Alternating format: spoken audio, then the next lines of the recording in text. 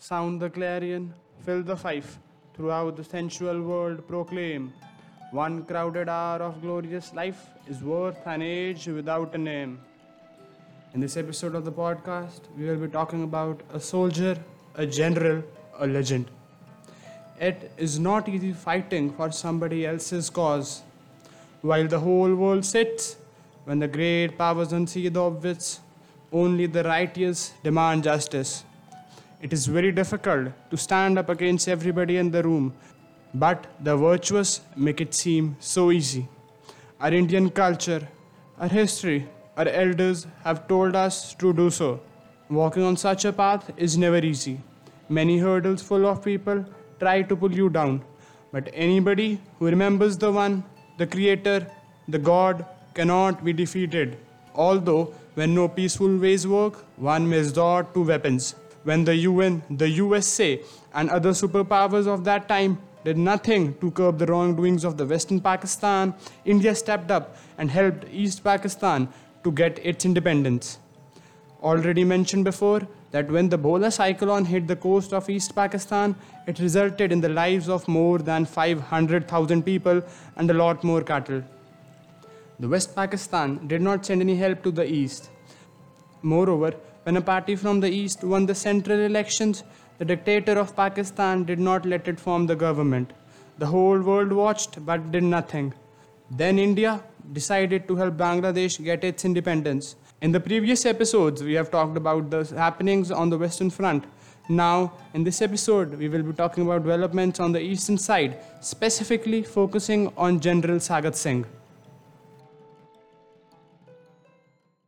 15 अगस्त का दिन कहता आजादी अभी अधूरी है सपने सच सोना बाकी हैं रावी की शपथ न पूरी है एक ही गोली है तो क्या हुआ खुकरी है ना काट काट के मारेंगे जब तक हम नहीं मरेंगे साहब एक जय जवान और एक जय किसान और फिर उसी से सारे देश का एक जय हिंद का नारा लगता है At the stroke of the midnight hour, when the world sleeps, India will awake to life and freedom. My birthplace, a land of unbound martyrs, heard scores of legends of the eternal warriors, was the day when I decided to become one among the millions, one among the stars which shine so bright. I decided to become a soldier. Major General Sukhwant Singh, who was the DDMO during the 1971 war, recollects the meeting when they were discussing the plan for 4 corps. Sagat Singh was insisting that the primary target of his corps should be the reduction of the fortress at Comilla, while the DMO's office was insisting that it should be the capture of Ashuganj Bridge over the Meghna River. Ashuganj Bridge was the only bridge that spanned the huge Meghna River, which at its narrowest point was more than 4,000 yards wide. Sagat Singh saw no point in its capture when Dhaka was never given as an objective for him. But when someone mentioned that its capture would enable 4 corps to win the race to Dhaka, it brought a glint into his eyes. One could safely assume that once the battle was joined, Sagat would join the race to Dhaka himself, even though this was never been specifically assigned as his task. The southernmost subsector of Comilla, the rapid advance of the 23rd Division saw that all Pakistani troops in the area withdrew to the fortress town of Comilla, where it was contained successfully till the end of the war. Major objectives like Chandpur and Dodgondi were captured virtually without a fight, as the enemy was in total confusion regarding the location of Indian troops and preferred evacuation rather than battle. Lieutenant General Sagat Singh was continuously monitoring by helicopter the operations along his wide front. While on a visit by helicopter to Dodgondi, Sagat Singh wanted to take a look at Chandpur to see how our troops were faring. Arriving over Chandpur, flying at low level, they could see no ground activity in Chandpur. Lots of civilians were waving flags. Observing this, Sagat instructed the pilot to land the helicopter at a field nearby. And getting down from the helicopter, walked down to some locals standing nearby to get information. The locals managed to communicate to him that the Pakistanis had already vacated Chandpur. Immediately, Sagat got back to the helicopter and made to the nearest Indian army post at Laksham. There he instructed the ground troops to go to Chandpur and take up positions. By the evening of 7 December, Chandpur was in Indian hands and Sagat Singh was credited with having captured Chandpur single-handed. For his bosses, his role in the war of 1971 was over. But on that very cold winter morning of 9 December 1971, Lieutenant General Sagat thought otherwise. From his perspective, the only thing that stood between the Indian army and absolute victory was the 4,000 feet wide Meghna River. The Pakistan army had strategically destroyed the Ashokganj link, the solitary bridge that spanned one of the broadest rivers in the region.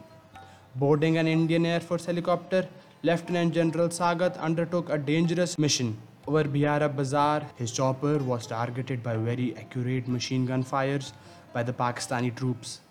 Bullets narrowly missed Lieutenant General Sagat's forehead. The main windshield shattered and the splintering glass injured him. The pilot received serious bullet wounds. The co-pilot managed to return to base despite 65 hits. The army doctors dressing Lieutenant General's arm and forehead insisted that he take rest for 24 hours before resuming command. But the Lieutenant General, who had narrowly escaped death many times before, immediately embarked on another mission in a chopper and returned to lead his men into the battlefield. Then, in an astounding operation, Lieutenant General Sagat accomplished the impossible. Under his command on the nights of 9th December and 10th December, the squad of brave pilots of the 14 IAF Mi-4 choppers flew 110 sorties. Using the element of surprise, Group Captain Chandan Singh magnificently airlifted the entire 311 Brigade with 23 troops in each flight. Simultaneously, 73rd Brigade moved across Meghna on boats and riverine crafts. The next day, USS Enterprise and the US 7th Fleet were poised to enter the Bay of Bengal. At that crucial time, Lieutenant General Sagat, with 3,000 troops and 40 tons of equipment and heavy guns, was strategically positioned on the western bank of the mighty Meghna.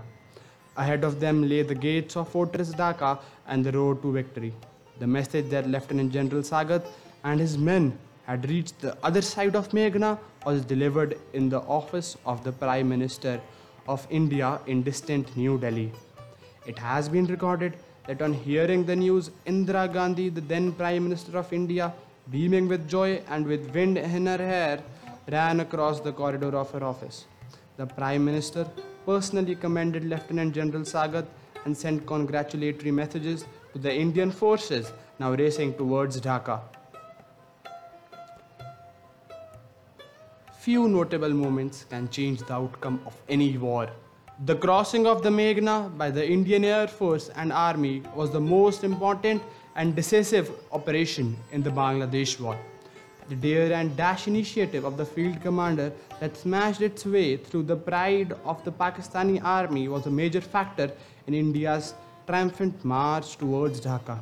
On the 12th day of the war, the first artillery shell of the Indian army fell inside the Dhaka cantonment.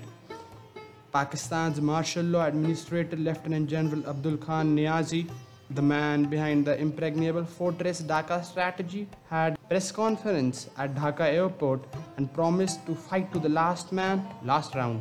But within hours, Lieutenant General Niazi reached the breaking point. On Thursday, 16 December 1971, a date that will live in shame in Pakistan, a supremely confident Lieutenant General Sagat was introduced to the grim-faced Lieutenant General Niazi at the race course in Dhaka. The Pakistani commander is reported to have exclaimed in admiration and said, "Oh my God, you have accomplished the inconceivable." On the darkest day in Pakistani history, Lieutenant General Niazi borrowed a pen from Surojit Sen of All India Radio and signed 5 copies of the Instrument of Surrender. Lieutenant General Jagjit Singh Arora accepted the surrender on behalf of India. No words were exchanged. There was nothing left to be said. That instrument of surrender was the first and the only public surrender in world history. Simultaneously, 93,000 Pakistani officers, soldiers, civilian officials, and allies laid down their arms. This was a feat unparalleled in the annals of warfare. It was the fastest successful military campaigns of modern times and the swiftest liberation of a nation ever. After the instrument of surrender was signed on 16 December 1971, the Prime Minister visited Dhaka, profusely thanked General Sagat and saw to it that he stayed in Dhaka to assist the Mujibur Rahman government.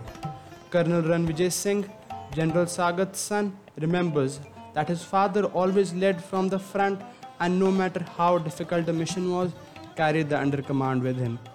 Even as a very senior commander, he exposed himself routinely to danger. He narrowly escaped death many times and went beyond the call of duty to achieve the task plus by capturing Dhaka in a very unique way. On General Sagat's death, General K.K. Singh paid him the ultimate tribute. General K.K. says this about General Sagat, a great general who had become a legend in his lifetime. India will not see the likes of Sagat Singh again. Not only did General Sagat fight the Indo-Pak War of 1971, but also fought the Indo-Pak War of 1965, the Indo-China War, and World War II. Singing the unsung salutes such a legend. In the next episode, we will be summarizing Operation Cactus Lily and will be ending the Indo-Pak War 1971. Till then, Jai Jawan, Jai Kisan, Jai Hind.